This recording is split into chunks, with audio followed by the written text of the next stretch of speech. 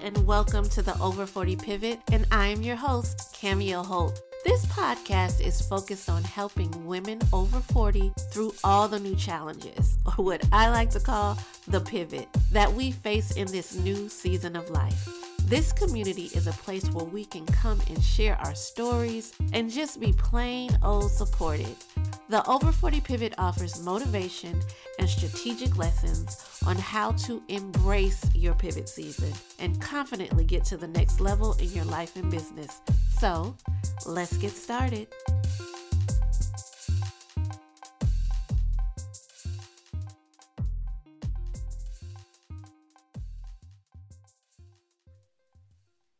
So, hello, Mary Dee. I'm so excited to meet you today.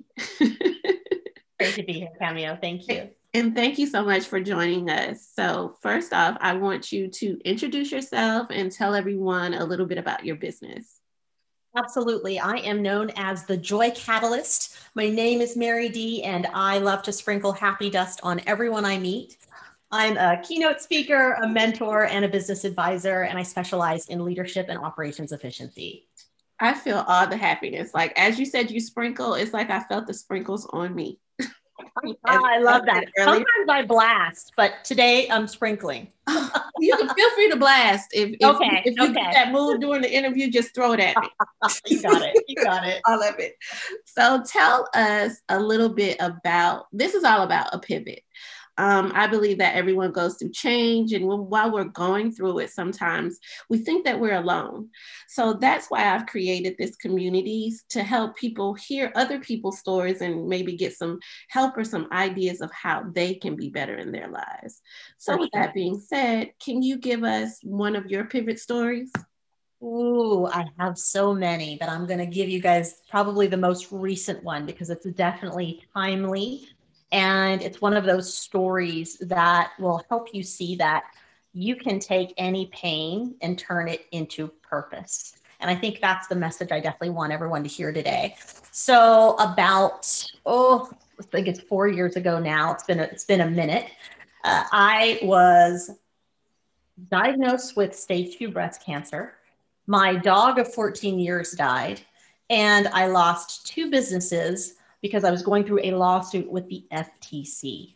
If you have ever had to deal with a government agency, anything 3 digits, it's a pretty miserable experience. They shoot first and aim later.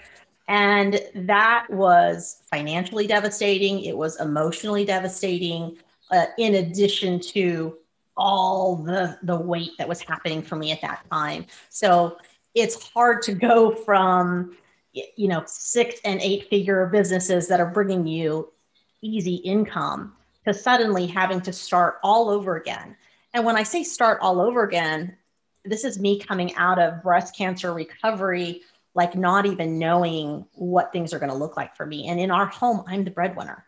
So this is one more layer of this like weight of there's a lot on me right now, and I'm going to have to figure this out. So after going through all of that, what I will say is a part of what really helped me create the pivot and also get motivated to figure out what that was going to be. They were in the daily habits that I'd already developed from my previous success. And so I think that's really important. Like I like to tell people, I'm actually glad I was an entrepreneur before I was a cancer patient. Because the mindset piece, those ebbs and flows, the ups and downs, how things can be high one month and low another, those are the same feelings and emotions and ride that you go through with a cancer diagnosis as well. It's very up and down, touch and go. Do you give up? Do you keep going? There's so many of those things. And so that was a big, big part for me. And I just looked back on my life and said, what have I done really well? And how do I double down on that? Like, how do I take all of the lessons in this? Because there are definitely lots of lessons in it. How do I take these lessons and transform them into a place of power in my tool belt versus a place of sadness and a place of defeat, right? Because it'd be too easy to kind of crawl in a hole and not come out again. But instead, I was like, no, I'm going to shine a really big light on this. Like, I'm not shy about sharing my story about everything that I went through with my lawsuit. I'm not shy about breast cancer and all the things that that came with. And so that's a big piece of it, is I didn't let shame get me down. I shone a nice, great big light on all of the icky things, the ugly things, right? This wasn't glamorous Facebook. Look at just the highlight reel. Right. Exactly. The low lights were on there. Yeah. So I think that's a big piece of it. And then the other one is going to be just designing my business more intentionally this time around. So designing it in a way where I said, I'm not after this goal of building my company to be millions of dollars so it can be, on the list, and to be, I don't need to be a Google. I don't need to be a Tesla. Like, that's not important to me. What's important to me is my quality of life. And I think people lose that sometimes because they can get really caught up in the numbers. What the numbers account are the numbers. I tell people it's not what you make, it's what you keep, number one.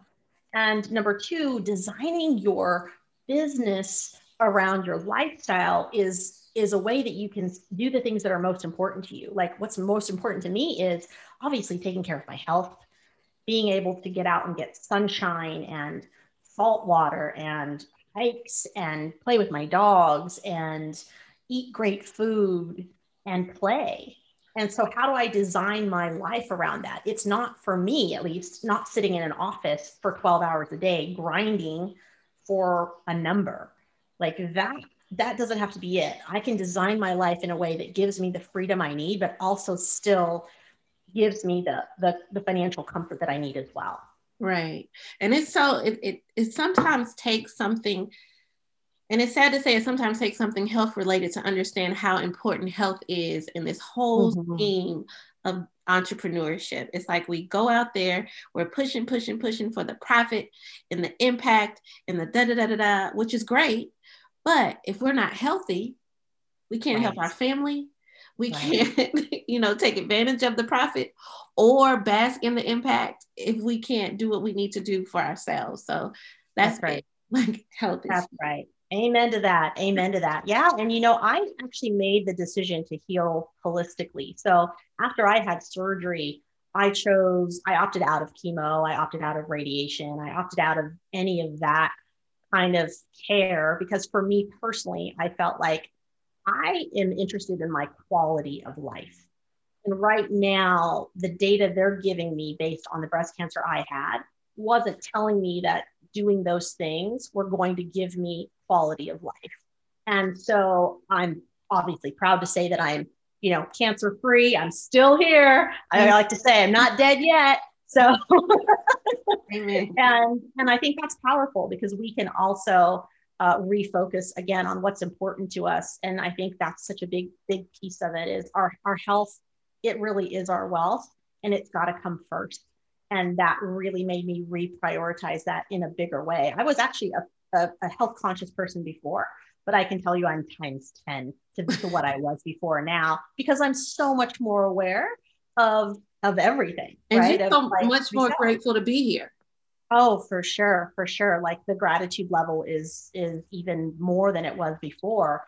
And I mean, I will say this in general, I've always been a very positive person. Joy is a big piece of who I am.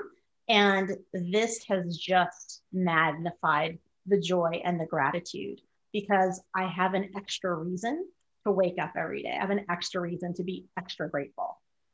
And that explains all the happiness that you exude and sprinkle and boost. Now I see where it all comes from, and I totally get all of it. It's just amazing. I just like to see your smile. Maybe I will put this somewhere. I don't know. But you talk about, I wrote down a note because you said you learned so many lessons. Can you give us a couple lessons that you learned from all the things? I think the first lesson I'll lean into is the lesson on health. And that one is, when it comes to cancer specifically, people have to know that there's typically not anything they did to make cancer happen. Meaning, just because you eat McDonald's every day doesn't necessarily mean that's going to result in cancer.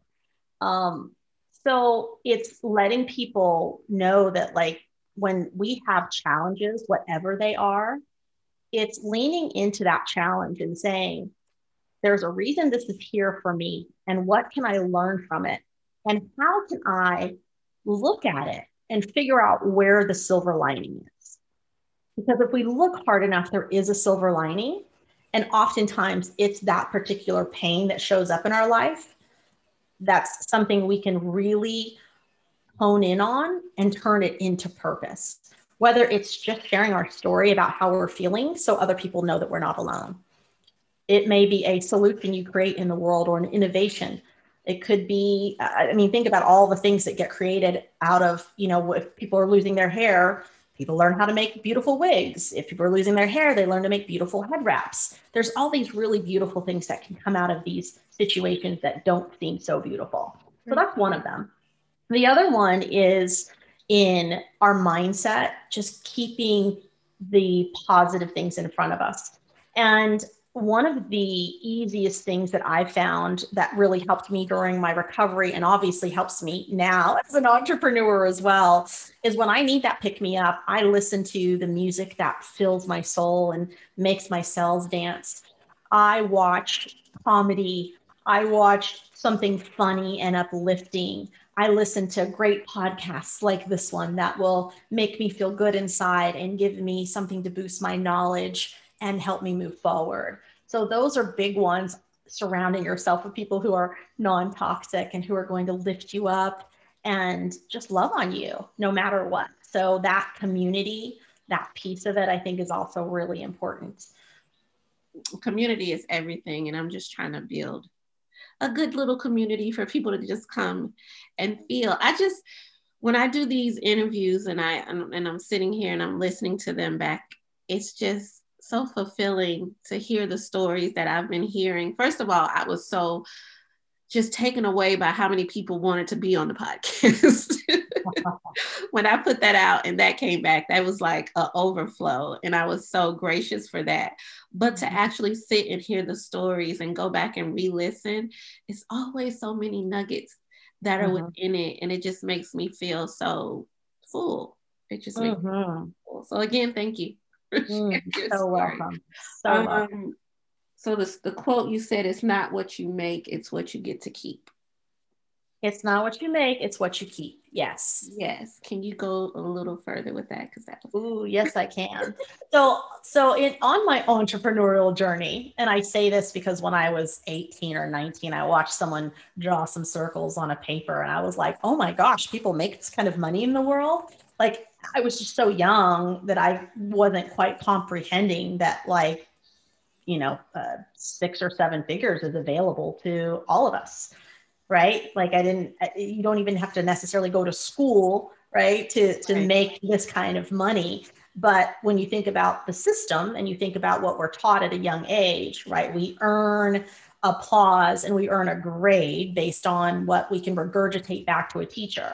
We go to college, often coming out of it with a lot of debt, to go into these, kind of set boxes of fields that are available to us. So it's getting through that bit of noise to understand that there's more. Like, there's a side where we say, hey, creators, come over here. Like, there's something for you to launch into the world. And then there's teams that can support those creators to do some amazing things in the world. They don't have to be these in the box type of professions. And I'm not poo-pooing those in the box professions. And I'll give you a great example. My brother is a fireman. He's been a fireman his entire career. And firemen, if you know anything about them, they're not sitting around collecting gigantic checks. They're working overtime. They're fighting fires. They're helping people. It's a community service for sure.